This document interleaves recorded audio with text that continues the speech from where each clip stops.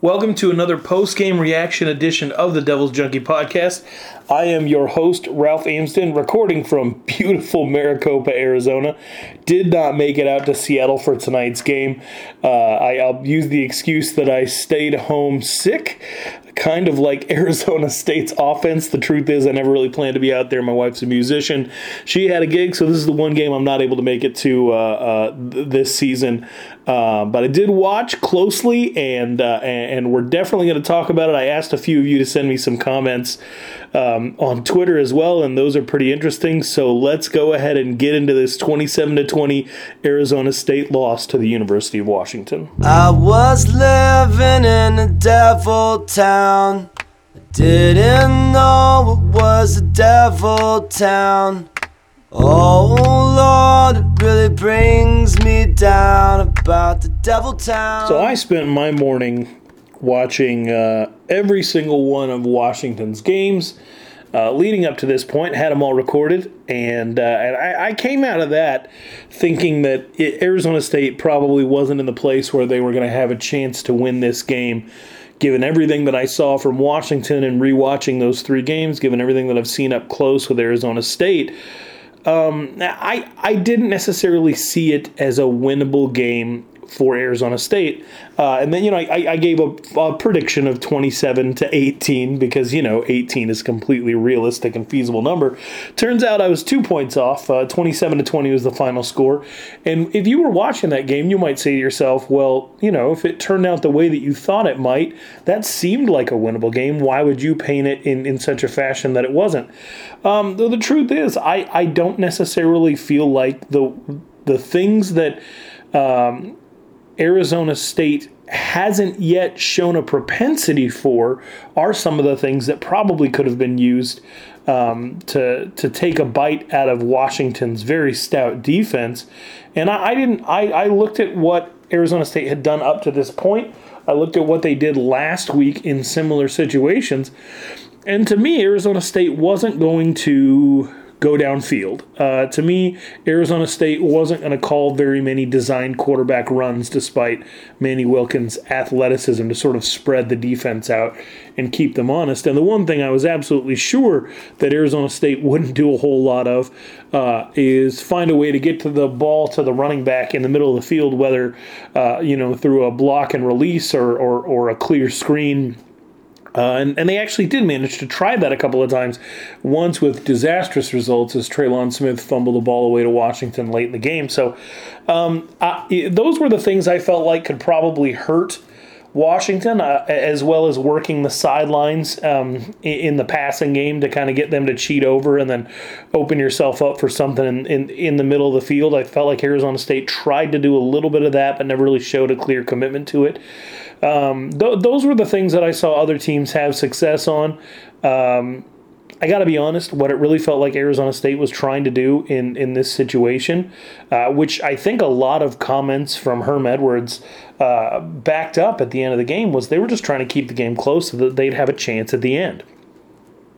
It's an interesting strategy. You play to win the game is out there playing a style of ball that you play to have a chance to win the game. And I think it's completely fair to go out and try to take what the defense gives you. But a defense like Washington's not going to give you much. And I think that there's a clear line between having respect for somebody else's defensive schemes and talent and fearing them. And I feel like Arizona State probably spent all week game planning out of more of a sense of fear than respect, because you can respect somebody's ability and still point out what they haven't necessarily shown a propensity to do and try to attack those things. Arizona State wanted to establish the run after not being able to establish the run. I think that was their emphasis. Sometimes things that are a point of emphasis, it ends up being a pendulum. You want to be able to do what you do regardless. You don't want it to be a reaction to what you weren't able to do in a previous week. And I feel like because Arizona State wasn't able to run the ball against San Diego State, they went out and they gave the ball to Eno Benjamin 26 times for just over 100 yards against Washington, just to prove that they could, but is proving that you have the ability to run the ball doing what it takes to win the game. In the context of what we saw out of Arizona State tonight against Washington, not necessarily seeking out N'Keal Harry as a primary target to run your offense through and trying to establish the run to just show that you can, and kneeling on the ball with over a minute left before halftime. And running a draw on a 3rd and 17 to give a possession back. I think that what Arizona State was doing was they were trusting their defense, a very young but very talented defense, to go out there and make life hell for Washington. Then it ultimately just hoped that they make plays and get in good field position to chip away at whatever Washington was able to do. So they were not playing to win the game. They were playing to stay in the game. And they were playing to stay in the game because they spent all week thinking about how good Washington was and not necessarily putting forth the belief to the team that you're enough. You're enough to go out there and beat them toe-to-toe. Now, that could be a very honest and true assessment of the talent on Washington's roster versus the talent on Arizona State's roster, and taking into account what Arizona State has and has not been able to do on the road in recent history. Absolutely, completely reasonable. But sometimes you want to be unreasonable, right? I mean, the ultimate result of what happened today was a loss anyway.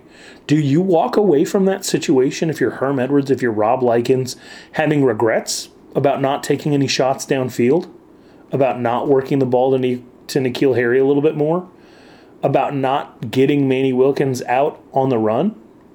Are you trying to preserve everybody for Pac-12 South play? Do you even feel like you had the possibility to win this game?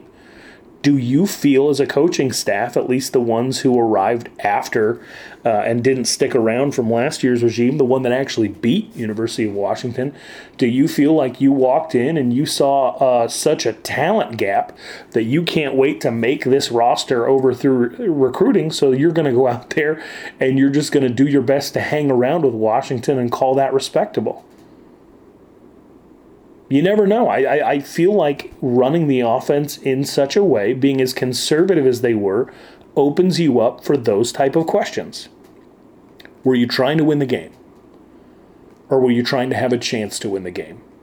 And I feel like those are two different things. Now, Arizona State, in taking what Washington had to offer, still had a chance to stop Washington at the end of the game.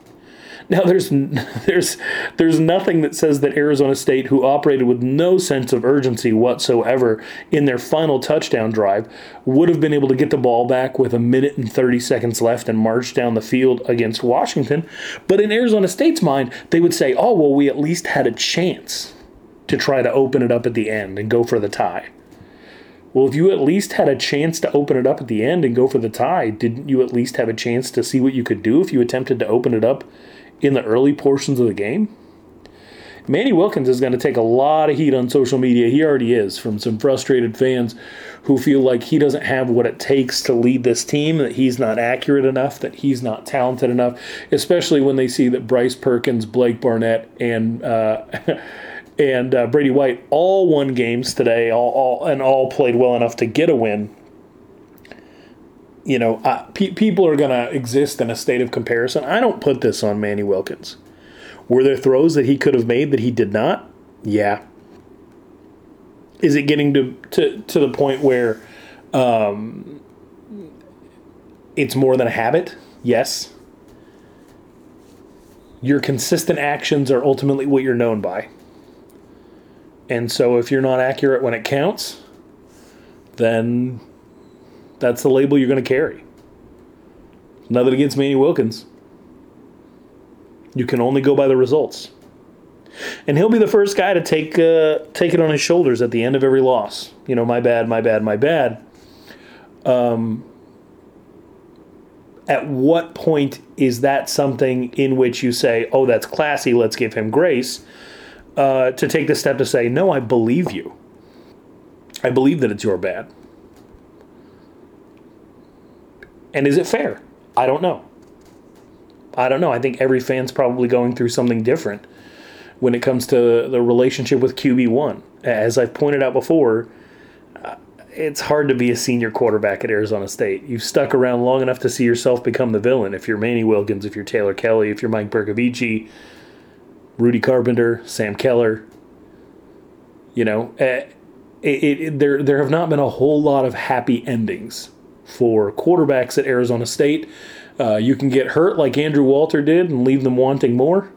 Or you can come in and take your one opportunity like Danny Sullivan did or Stephen Threet did and ultimately end up a forgettable player in Arizona State Sun Devil lore. So, we're in a situation right now with Manny Wilkins where he's 2-2 to start the year. They beat the snot out of UTSA. They had an impressive drive at the end of the game to beat Michigan State, but if you look at the last 3 games, this is now a team that is averaging 1 touchdown a half. They scored 1 time against Michigan State. The rest were field goals. Scored 3 times against San Diego State. One of those was in garbage time, which ultimately turned the game into more than garbage time. And they scored twice today. You're averaging 1 touchdown a half for 3 games. Is that sustainable? Can you do that against UCLA, Colorado, Utah, USC? Is Arizona State the type of team that can win these knockdown dragouts every single week that are NFL scores? You got an NFL head coach, you're going to have NFL scores now? I ultimately think that you can only change your surroundings so much. Can Herm Edwards come in and turn the Pac-12 South into the Stanford-Washington Pac-12 North, where there are 24-17 games like it's the SEC or like the games being played on a Sunday? I don't think so. I think it's a matter of time before Chip Kelly gets his guys in, tries to put up 60 every week. I don't think Mike McIntyre will ever let off the brakes. They'll try to put up 40, 50, 60 in a game if they can. Sure, you have Utah, but if they had the athletes at Utah, they'd be trying to score 60 every week too. Is Arizona State running an NFL offense and trying to act like an NFL team in a game and in a league that isn't necessarily conducive to those sort of things? And are they even trying to do it with the right personnel? Arizona State doesn't have a pass-catching tight end, a hallmark of an NFL offense.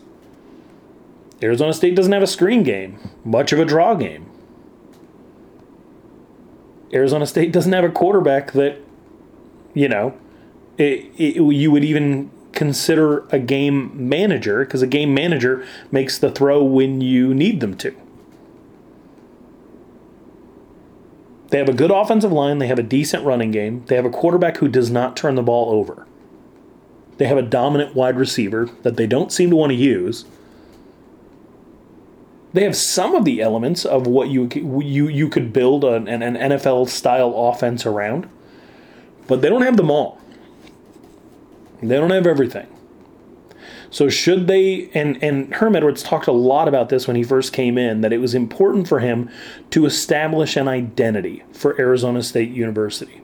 And Todd Graham was the same way. High octane, right? That's what he talked about when he came in. High octane. Todd Graham came in and promised some things that they never ended up doing. He said, we get the ball across the 50, we're going to go for it. And what did Todd Graham do every time they got the ball across the 50 and ended up in a 4th down situation? Took a delay of game, had the quarterback punt the ball.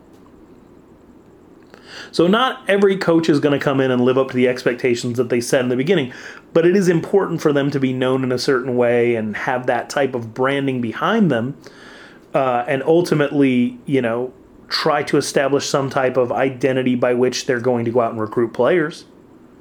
And they're already doing it. They had a commitment this week, a 6'8", 235-pound offensive lineman, Elijah Bates, son of Solomon Bates, who, it'll make you feel old, finished up at ASU in 2002 and already has a son committed to Arizona State.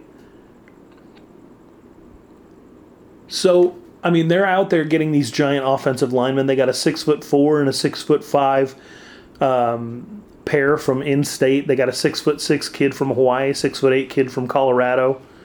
They're already trying to transform the roster according to the type of identity they want to have, which is big, strong, fast, right? But is Herm Edwards really going to come in and say, we want to build an identity? Because that's what he said. He said, when people see Stanford, they know exactly what they're going to get. We want people to look at Arizona State and know exactly what they're going to get. Is Herm Edwards sacrificing Arizona State's strengths in order to build an identity and ultimately sacrifice some of the pieces they have on the board right now? If you're going to lose these games, if you're going to plan to lose these games or plan to not be in these games, which is what some of these post-game comments feel like when you're talking about, hey, let's just get it to the fourth quarter, would you like to lose by 7 in the fashion that you did today? Or would you like to lose by 7 targeting your best player who is at times completely uncoverable, targeting him 15 times so that he can come down with 11 catches and at least make sure that you show up on SportsCenter? To the people listening to this, it might not matter. A loss is a loss. But it is frustrating when you have N'Keal Harry, and it seems like, to me, you're attempting to use him in the rhythm of the offense, which is a very NFL thing. There are not a lot of guys in the NFL who operate at the talent level where you can force them the ball. And the teams that do, your Detroit Lions, Megatron, your Minnesota Vikings, Adrian Peterson situation, they didn't win a lot. You have to be able to spread the ball around, and your talented players will make plays in the course of the offense that you run. You think about what Tom Brady's been able to do with the Patriots. You think about what Russell Wilson was able to do with the Seattle Seahawks. And you think about what ultimately was the undoing of the Seattle Seahawks against the New England Patriots. Give Marshawn Lynch the ball, right? And you win a Super Bowl. So here we are in the situation with Arizona State. Do you operate your offense in its natural rhythm and not give one of, if not the most dominant wide receiver in all of college football, who will be gone in 2 months? Do you not try to force it with him? Do you not try to get him more active than he would typically be without you just running the course of your offense? Or do you give him the ball and see what happens? Just like you put him in back to grab a punt return at the end of the game and he almost took it to the house. Set you up for your final touchdown. What should you do? And it looks like so far Arizona State is choosing to not force the ball to N'Keal Harry, to not go out of their way to get him involved. And it's very possible that the last 2 weeks, it may have cost them some points and ultimately the game. So is it the right choice? I'll let you think about that for a second. When we come back, we'll break down what happened in the game, and then I will get to some of the comments you are sending me on social media. This is the Devil's Junkie Podcast, and I'm Ralph Amsden.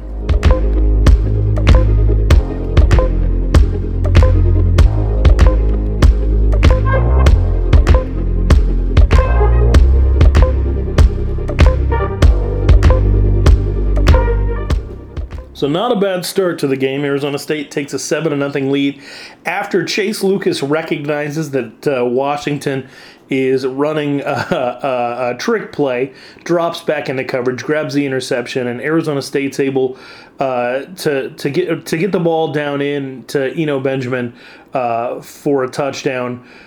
And all of a sudden you're like, oh, Arizona State's up 7-0. They might have a chance to win this game. They come out a little bit conservative defensively. First of all, one of the interesting things to point out on that first drive, Nick Ralston, who had been playing linebacker in fall camp, they were talking about him possibly starting, ultimately gets beat out by some other guys, and then makes some spot appearances in the last couple of games, and then makes an appearance today at fullback, and he is actually the lead blocker for Eno Benjamin on his touchdown. So that was interesting.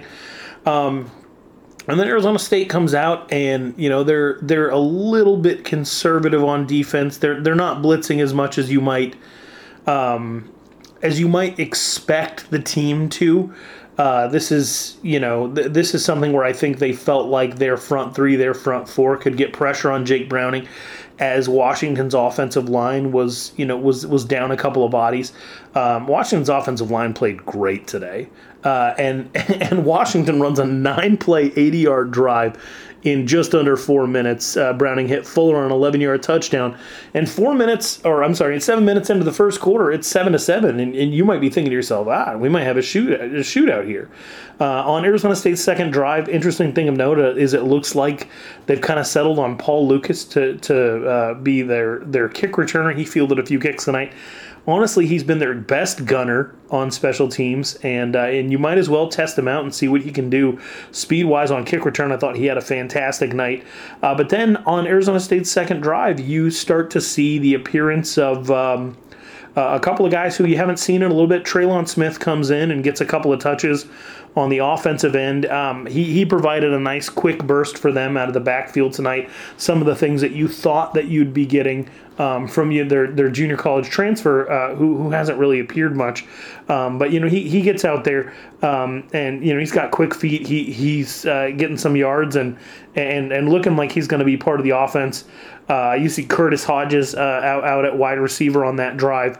Manny Wilkins has a pass to Kyle Williams that's broken up, and then he overthrows Kyle Williams on 3rd and 4. Brandon Weiss has to come out and kick a 48-yard field goal. You still have to be thinking to yourself, first quarter's not over yet. Arizona State's already scored 10 points. This is an Arizona State team that struggled mightily in the second half of last week's game against San Diego State. At least they're able to move the ball. At least they're able to score on 2 consecutive drives. And then Washington comes right back out. And they march right down the field. The coverage wasn't very, very good on this particular third drive for Washington, because they threw an interception on their first drive. But you get a 24-yard pass, which Washington completed 2 24-yard passes and a 30-yard pass on the day. Outside of that, those 3 passes made up about 40% of Jake Browning's yardage for the entire game. So I felt like Arizona State played the pass pretty well. They were often dropping about 6 or 7 into coverage. But Browning, he was pretty comfortable in the pocket, and when he'd roll out of the pocket, he'd do it with time instead of running for his life, and he was able to make some plays.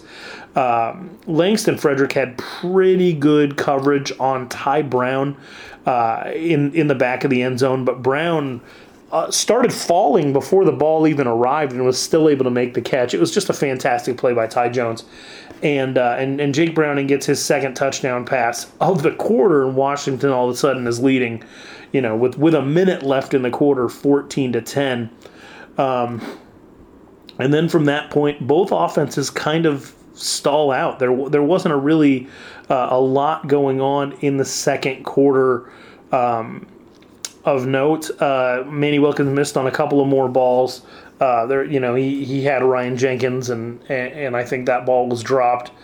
And then Arizona State defensively, they had a little bit of trouble controlling Myles Gaskin, but his speed never really came out to bite Arizona State in any real significant way. But they did score on their 3rd consecutive drive. So turn the ball over on their first drive. Washington scores 3 drives in a row. They end up kicking a 26-yard field goal for their kicker, Peyton Henry. That drive was 16 plays, 7 minutes and 13 seconds. And so, Arizona State's offense doesn't even have an opportunity to really be on the field. That I think took them a little bit out of their rhythm. Again, they scored on their first 2 drives, one coming off a turnover. Arizona State came out and they just fed Eno Benjamin over and over and over until Casey Tucker went down with an injury. And once Casey Tucker went down with an injury, it felt like Arizona State was rushing it a little bit. They threw to Kyle Williams on a slip screen. They threw another slant. you end up in a 3rd and 17 situation, and this is when that hallmark Arizona State conservativeness comes into play. Manny Wilkins hands the ball off to Eno Benjamin on 3rd and 17, and Washington calls a timeout and gets the ball back.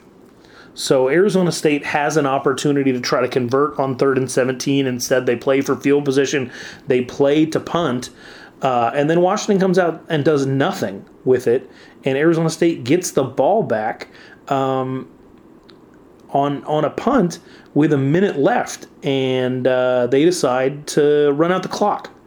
So they gave up on 2 drives where they may have been able to produce something at the end of the half. Because they didn't want to mistake. They didn't want to make any type of mistake. And that's about as conservative as you can possibly get. Not attempting to even run any type of offense that would present a threat or would produce any points isn't just conservative. It's essentially stalling. They knew they'd be getting the ball after the half, so they give up on both of those drives. They surrender the ball. In both of those situations, they end up going out for the second half and immediately trying to feed Eno Benjamin 2 times in a row until they end up in the 3rd and 10. There's a dual penalty, and that gives Arizona State a first down. Manny Wilkins comes out, sails a pass to N'Keal Harry. But then you start to see Treylon Smith get involved. He had a 12-yard run. He had a 7-yard reception. He had a 19-yard run. All of a sudden, Treylon Smith's got 45 yards on 8 carries. And it looks like he's ultimately going to be your X factor in this offense, and that all came crashing to an end. But this drive did end with a Manny Wilkins tipped pass. Brandon Reese comes out, kicks a 41-yard field goal, and then all of a sudden, Arizona State is has a 17-13 deficit. They've scored on 3 of the 4 drives where they've actually attempted to move the ball. So even though Arizona State's running an incredibly conservative offense, they've only run 4 drives where they've actually attempted to do anything with the ball of the 6 times they've had it. 3 of those times they've put points on the board. So, and this is a week after people argue that they weren't conservative enough by going for it instead of taking the points on a field goal. So it's interesting to see, even though Herm Edwards says, I make that decision every single time. It's interesting to see how it's situationally different from week to week. One week you're too aggressive and it doesn't work out. The next week you're potentially too conservative. So anyway, Washington comes out and they end up with a 29-yard field goal on their next drive. They're leading 20-13. And that's ultimately the score, I think, that, after a couple of possessions traded back and forth, that's ultimately what ends up being the score, I think, at the end of the 3rd quarter, but not before Treylon Smith actually fumbles the ball away to Washington. And then you start to see receivers like Cade Otton, their tight end, who I think is somebody that if Arizona State didn't go after, then he's someone I definitely wrote about Arizona State needing to pursue a couple of years ago, because it's a very familiar name if you're on the DevilsDigest.com premium huddle message board. I've definitely written about Cade Otton in the past. He gets open on a couple of plays, and it looks like Washington's really starting to move the ball, but Merlin Robertson gets in, he gets a sack.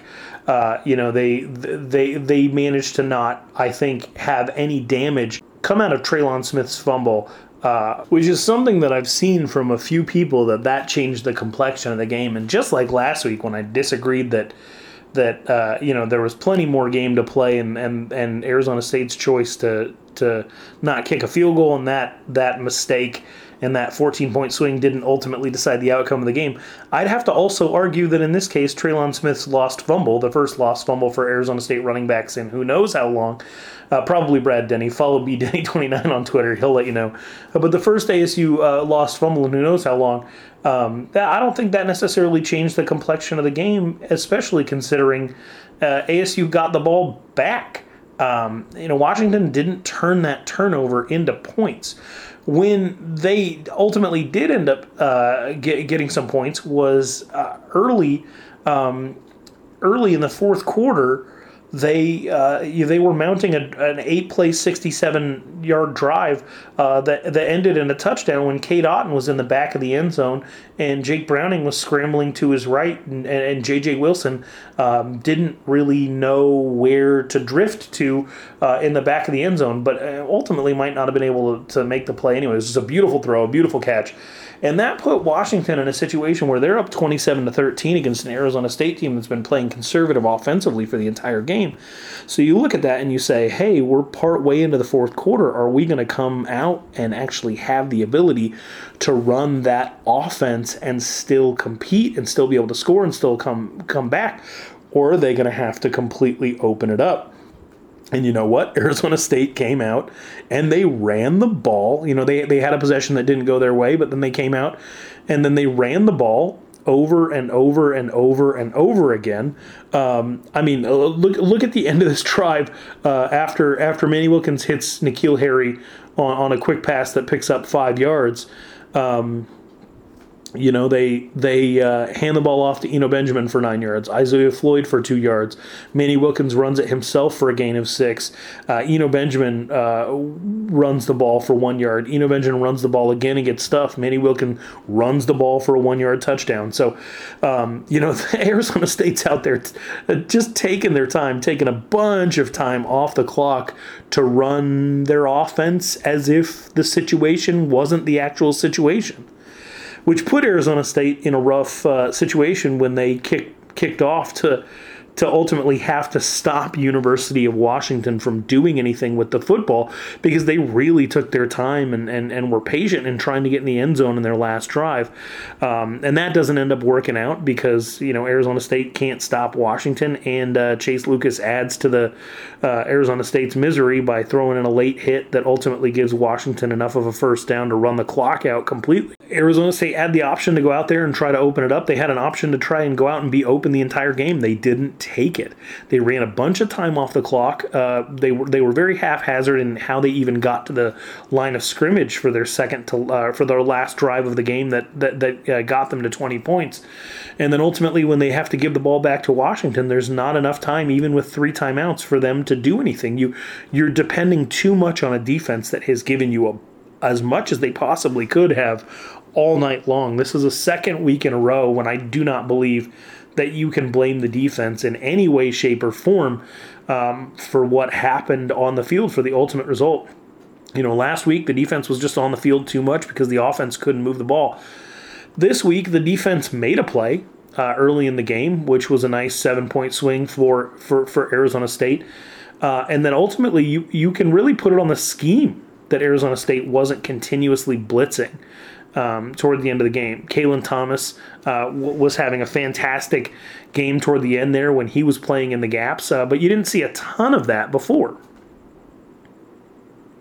So that's the end result. That's me walking you through what happened. And I'm sure you watched the game. I'm sure you are completely aware of what went on the field. But I want to get into some of your points of concern. Mama Mavis, oh mama, they try my patience. Is gone, who is left to save us? We mourn, I'm praying for my neighbors. They say the devil's at work and is calling favors. You say I'm dangerous, I speak for the nameless. I fly with the vultures, I be with them bangers. If change don't come, then the change won't come. If the bands make them dance, then the rain gon' come. Am I passing through the light? Look into your eyes. All the world is out of your head. And I'm just going to go in order, and some of these are not going to make any sense because I think I invited some weird comments. So we got one from Jedi ASU. What's in better shape at the moment, your kid or your toaster? During halftime of the game, my son dropped some Legos in the toaster. We were able to recover them, So the toaster is fine. The kid is fine. I'm not going to yell at my kid too much for, he saw an open space and he put some Legos in it. That's more than I can say for what Arizona State was able to do offensively. There wasn't a whole lot of open space for them to work with and no places for them to put the ball. So maybe my son was just acting out of a level of frustration. Who knows? Toaster's fine, kid's fine. ASU's offense not so much. All right, we got Jenna N. Brooks on Twitter. Why suddenly does, quote, "you play to win the game," unquote, mean you take knees and run on 3rd and 17? Isn't that playing not to lose the game? Well, I guess if you win, then you played to win, right? And if you lose, then it comes into question. And so Arizona State lost, and so I think that's absolutely a fair way to go about questioning what Arizona State was trying to do offensively. It's especially frustrating when, in the course of Arizona State actually running their offense, they were incredibly conservative. That you would say, that they would actually give 2 drives away by ultimately surrendering. But Herm Edwards is a pro football coach. Come to college, he might be taking a pro approach. There's so many good athletes on the field when you're talking about pro football that you don't make dumb mistakes or decisions or put yourself out there if you don't have to. You trust your coaches to be able to run the offense and defense as is, and the players to execute those things and ultimately to come out of the other end. In the pros, everybody's so good that you don't necessarily have a situation where you're like, oh, we have a receiver who's 6'4", 220, and will probably win 70% of 50-50 balls. So let's go out and throw it up to him and just see what happens because we're going to end up punting anyway. That's not something that happens in the pros. It's something that should probably happen in the Pac-12, and that fans of a team that witnessed things like the Hail Mary should probably come to expect, that you would actually take a chance. And that's a learning curve issue for Herm Edwards. I think ultimately that's on Herm Edwards, unless ultimately, it had nothing to do with Herm and it was all Rob Likens, then you have to wonder why, because he's been around the program for long enough. Why would you not consider taking a shot? But Herm came out and he took responsibility for that, and ultimately said, they were playing to keep the game close. They weren't going to surrender anything or do anything stupid. And, they didn't win, so it's probably not going to come off as they were playing to win the game. But had they won the game, then it's all comes back into play. You played to have a chance to win the game, and then you won the game. But they did not. So I think that's a fair question, Jenna. Jordan Ellis, at Jordan A. Ellis on Twitter, didn't see Wren much on the field. I saw him rotating in and out. I think he had some finger issues this week or something like that, but I did see him rotating in and out with George Lee, and I feel like he did kind of cause some damage there on the defensive line in some spots. As I pointed out earlier, he definitely does most of his damage when the other team is in red zone opportunities or inside the 10-yard line. Washington was only really in that situation a couple of times, and I think they ended up with field goals in both of those situations. They did have the 111-yard touchdown pass, but that's just outside 10 yards. But I did see him out there, and I thought he played fairly decent. He wasn't doing anything, to write home about. They didn't get a ton of pressure. But he does, I think, most of his damage in tight spaces, and there weren't a whole lot of those. At Double Devil, at DBLDVL on Twitter says, when Ray Anderson said that Manny shouldn't have 4 offensive coordinators in 4 years, was he saying that because he didn't want Likens in particular as the offensive coordinator? I mean, if you looked at this through like a kaleidoscope, maybe you can make that connection. But that was the argument for making the attempt to keep Billy Napier on staff. I don't think it had anything to do with Rob Likens whatsoever until Billy Napier ended up trying to leave. I think that Ray Anderson took some massive risks in hiring Herm Edwards, who did not have the level of connections and experience in the college game that you would need to be able to build a staff from scratch. So it was sort of a desperate situation to maintain some semblance of what was already here, not just for the players, but to turn around and then acclimate Herm Edwards to the environment. Those coaches weren't, that was not that important for Manny Wilkins' development, to have continuity with the offensive coordinator. Manny Wilkins is to the point where he has to speak 3 different offensive languages anyway, having 3 different offensive coordinators prior to Rob Likens being here, that it ultimately didn't matter that much. You should probably just go out and get the best guy for the job. Keeping Billy Napier and then ultimately keeping Rob Likens had nothing to do with Manny Wilkins, because Manny Wilkins will be gone in a year. It had everything to do with trying to acclimate Herm Edwards to the environment that he was in. They wanted Billy Napier to be in that position. Billy Napier didn't want to be in that position. Rob Likens was more than willing to be in that position because he got a massive raise. He got to take over control of coaching a super talented team, something that he didn't really have the opportunity to do at Kansas under all their scholarship restrictions with the huge talent gap that was going on there. So this is a real huge opportunity for Rob Likens to take up a job that he had left another job to go do at University of Kansas. This is an opportunity for him to make a bunch more money, and he was not going to not take it. The decision with Billy Napier had nothing to do with Rob Likens. The decision with Billy Napier had nothing to do with whether or not Billy Napier was the best man for the job either. It was just, what can we do to make sure that Herm Edwards is made to feel a little more comfortable when he gets here and isn't burdened with having to build a staff, because that's not going to be his strength objectively. So, I mean, you can't really look at it with, both eyes squinted to say that Ray Anderson was specifically thinking of Rob Likens when he said what he said in that press conference, because I guarantee you Rob Likens never even popped into Ray Anderson's mind until Billy Napier called him to let him know that he was headed to Louisiana. All right, I got 3 from Jefferson Jones, a longtime listener to another podcast that I do, the Seatown Rivals podcast. Always appreciate when Jefferson Jones weighs in at 3J485 on Twitter. Not a big fan of the Denver Broncos logo, but I do respect that it's the old school one. I got a few tweets from him on here. Let me read some of those. What's supposed to be the strength is now the weakness, and that's the offense. A good offensive coordinator finds a way to get the best players the ball, and Harry does not get enough touches. This needs to be fixed ASAP. 2 things I miss about Graham: we never had stupid penalties in critical moments of the game, and we rarely turned the ball over, both of which in this game hurt us. It felt like we played to stay in the game and not play to win the game, and from Herm's comments, that's what did. I can't even discern the end of this tweet. It doesn't make sense to me, but I get where you're going with that, Jefferson, that they didn't play to win the game, that they played to stay in the game.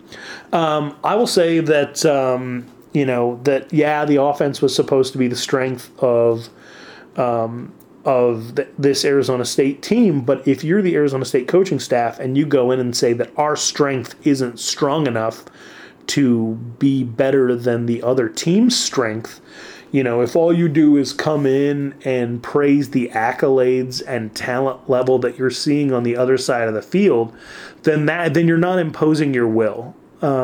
Because ultimately that's the goal of any collegiate program, is to get the type of guys that you want in, that will buy in, that will run your system, that will execute, that will be intelligent, that won't go out and get in trouble, and that those guys that you hit on in recruiting will then turn around and go run your system so that you can impose your will, so that you're not necessarily having to make coaching adjustments because what you do is good enough.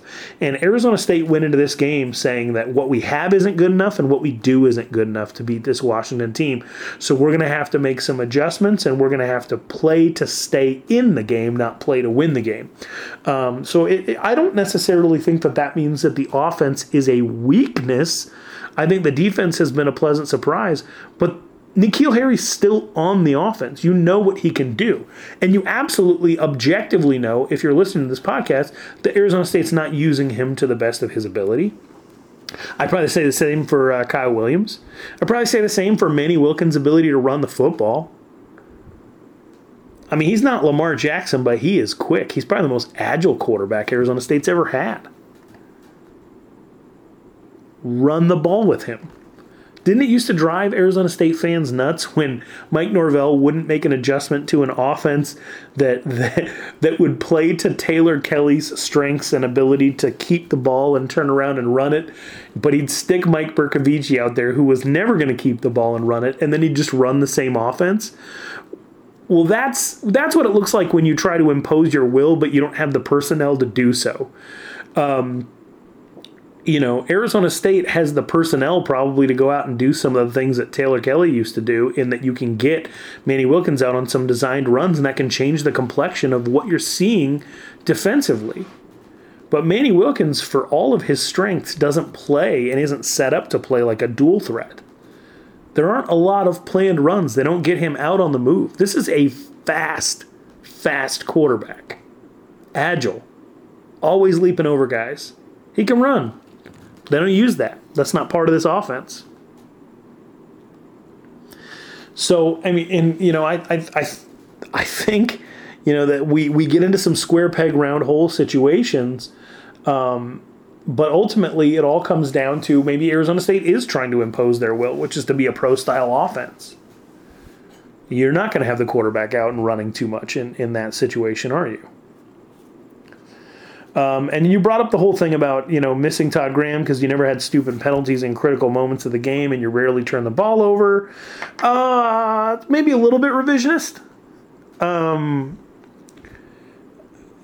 There's a difference, obviously, between earning a penalty flag and being penalized for your coaching decisions through the other team passing the ball over your head, because those things would happen.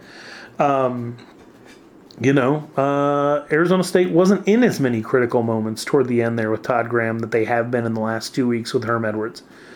But I think you're right to point out the fact that Arizona State is definitely making some mistakes. Late hits, unsportsmanlike conducts, cheap cut blocks while the defender's engaged. There are certain things that Arizona State's doing right now to shoot themselves in the foot that, you definitely saw less of under Todd Graham. Would this Todd Graham team be able to play the type of defense that it's playing? Would it be able to give the coaches freedom to test out some of these things? I don't know. But I do understand missing those things. I totally get it. Divergent Native on Twitter. What's up with Manny Wilkins and his wild passes? He's overthrowing everybody and firing bullets when finesse is needed. Seems like he's more interested in showing arm strength than completing passes. I don't necessarily think that he's interested in showing off his arm strength in trying to get some of these throws in. I think that the reason he puts zip on the passes the way that he does is because he doesn't necessarily see the field as well as he probably hopes that he would be able to. Because if he did, then there would be a little bit more touch, a little bit more finesse to some of these, but he is always trying to knock somebody's fingers off their hand, right? So, and I think when he sees a guy break open, or when he thinks he might, he tries to put absolutely all of his strength into those throws. And when you have chemistry with a guy, when that timing's right, you don't necessarily need to do those things, because your guy's going to go where the ball ends up. And Manny Wilkins, he had that chemistry with Jalen Harvey, but now Jalen Harvey's gone. Arizona State probably could have used some Jalen Harvey on offense in this game, if I'm being honest. He's had chemistry with certain guys and hasn't been able to develop it with others, which has been one of the knocks on him. Obviously, his accuracy and lack of touch on throws has been another. But I don't think that he goes out there and says, everyone's going to love it when I throw the ball through this guy's chest. I think that ultimately for him, it's what he sees in the moment, and he tries to get the ball there as quickly as possible because he still has to rely on what he sees in the moment, because not everybody's on the same page, if that makes sense. At @V_Doug Brown on Twitter says, was Washington really that good at pass coverage, or were we trying too hard to establish the run game? I don't think it's an either or.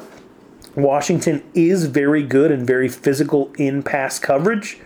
And yes, Arizona State wanted to establish the run game, but Washington is definitely dictated what Arizona State was going to do several days before this game ever took place. So it doesn't matter how well the secondary was playing for Washington. Arizona State was always going to go out there and play like they were playing against gods. This could have been the worst secondary that Washington ever put on the field. And Arizona State wouldn't know because they didn't test it, There's a sign on a fence and it says electric fence do not touch. And it's in between where you are and where you want to be. It's got the sign. It says electric fence. So maybe you're not going to touch it. Maybe you're going to try to find another way around. Or if you're dumb enough, maybe you touch it. And if it's not on, you go over it. You save yourself some time, right? So I think that Washington's defensive backs' reputations preceded them. Arizona State's coaching staff acted accordingly. And I don't necessarily think it had to do with how well Washington's defensive backs were playing. I think the scheme was good. I think that receivers weren't open when Manny Wilkins was trying to make some throws down the field, and that's a credit to them. But if you come out and you decide that you're going to be 2-1 on the run, then you don't actually know if Washington's secondary is going to be able to handle what you have out there. What Joe Healy is called, and what I strongly believe to be one of the best receiving corps in the Pac-12, if not the country. You got to believe in your guys. You have to. Or else you're always going to be playing to somebody else's strength. You're always going to be playing somebody else's game. So, I don't think that Washington, maybe if Manny Wilkins goes out there and tries to force a couple of balls, he ends up with 3 interceptions on the day. We don't know because that's not what happened. So, there were definitely some dropped passes. There was definitely accuracy issues. But at the end of the day, Arizona State was still running the ball and running the clock out at the end of the game when they could have chosen to do otherwise.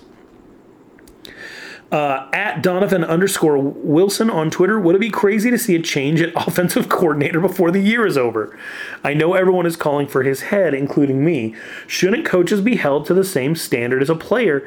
If a starter is playing terrible, they get benched. Why not a coach? Because this is probably a directive of the head coach.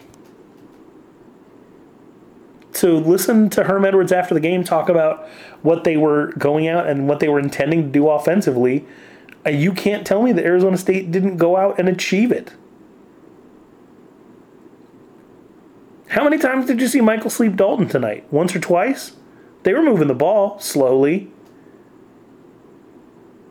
They were doing the job that they set out to do. This is what they game planned for. Eat up a little bit of yards here and there. They scored on 4 different drives. Turned the ball over on 1. Surrendered 2 other possessions. If you get rid of the 2 that they surrendered, and you take the turnover out of it, because that's not Rob Likens' fault, they had a pretty good success rate of at least putting points on the board today. But the fashion in which they chose to do it seemed a little bit antiquated and inappropriate, and ultimately was probably responsible for putting them in the hole that it took them too long to dig out of at the end of the game. But I don't think that's an offensive coordinator issue. I think we need a little bit more data and to see how Arizona State ultimately game plans and plans to attack some of the rest of these teams before you get to the point of saying we should fire the offensive coordinator. Are things going well? No. Does Arizona State have a lot of talent on offense? Yes. Are they using that talent? No. Is it ridiculously frustrating every single time a coach comes out and says, oh, yeah, we should probably get this person more involved? Like, no duh.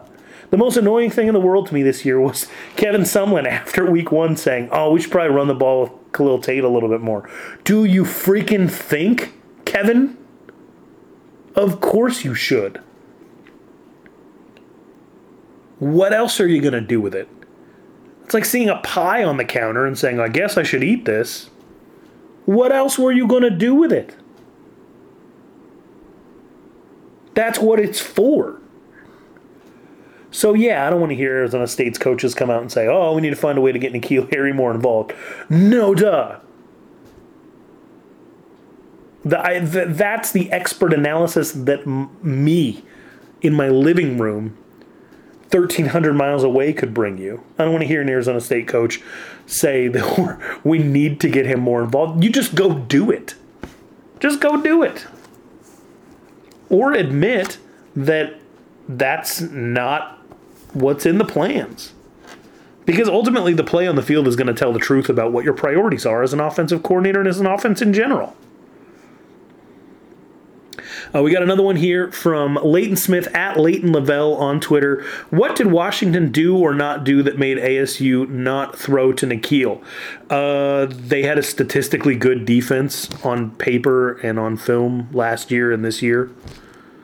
That's it. That's it. Arizona State didn't move N'Keal around.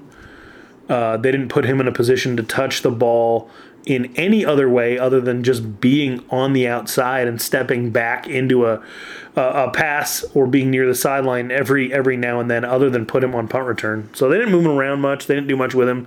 They weren't super creative. This was ASU's choice.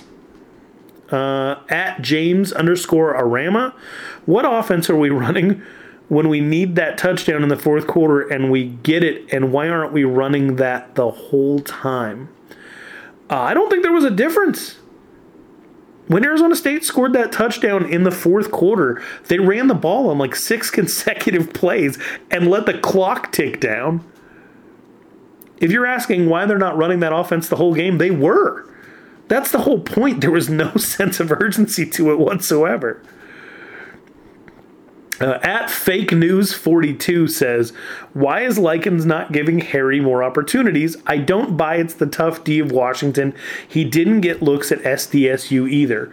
Look, ultimately, Manny Wilkins makes some of these calls, right? Like they pointed out that Manny Wilkins and N'Keal Harry weren't on the same play.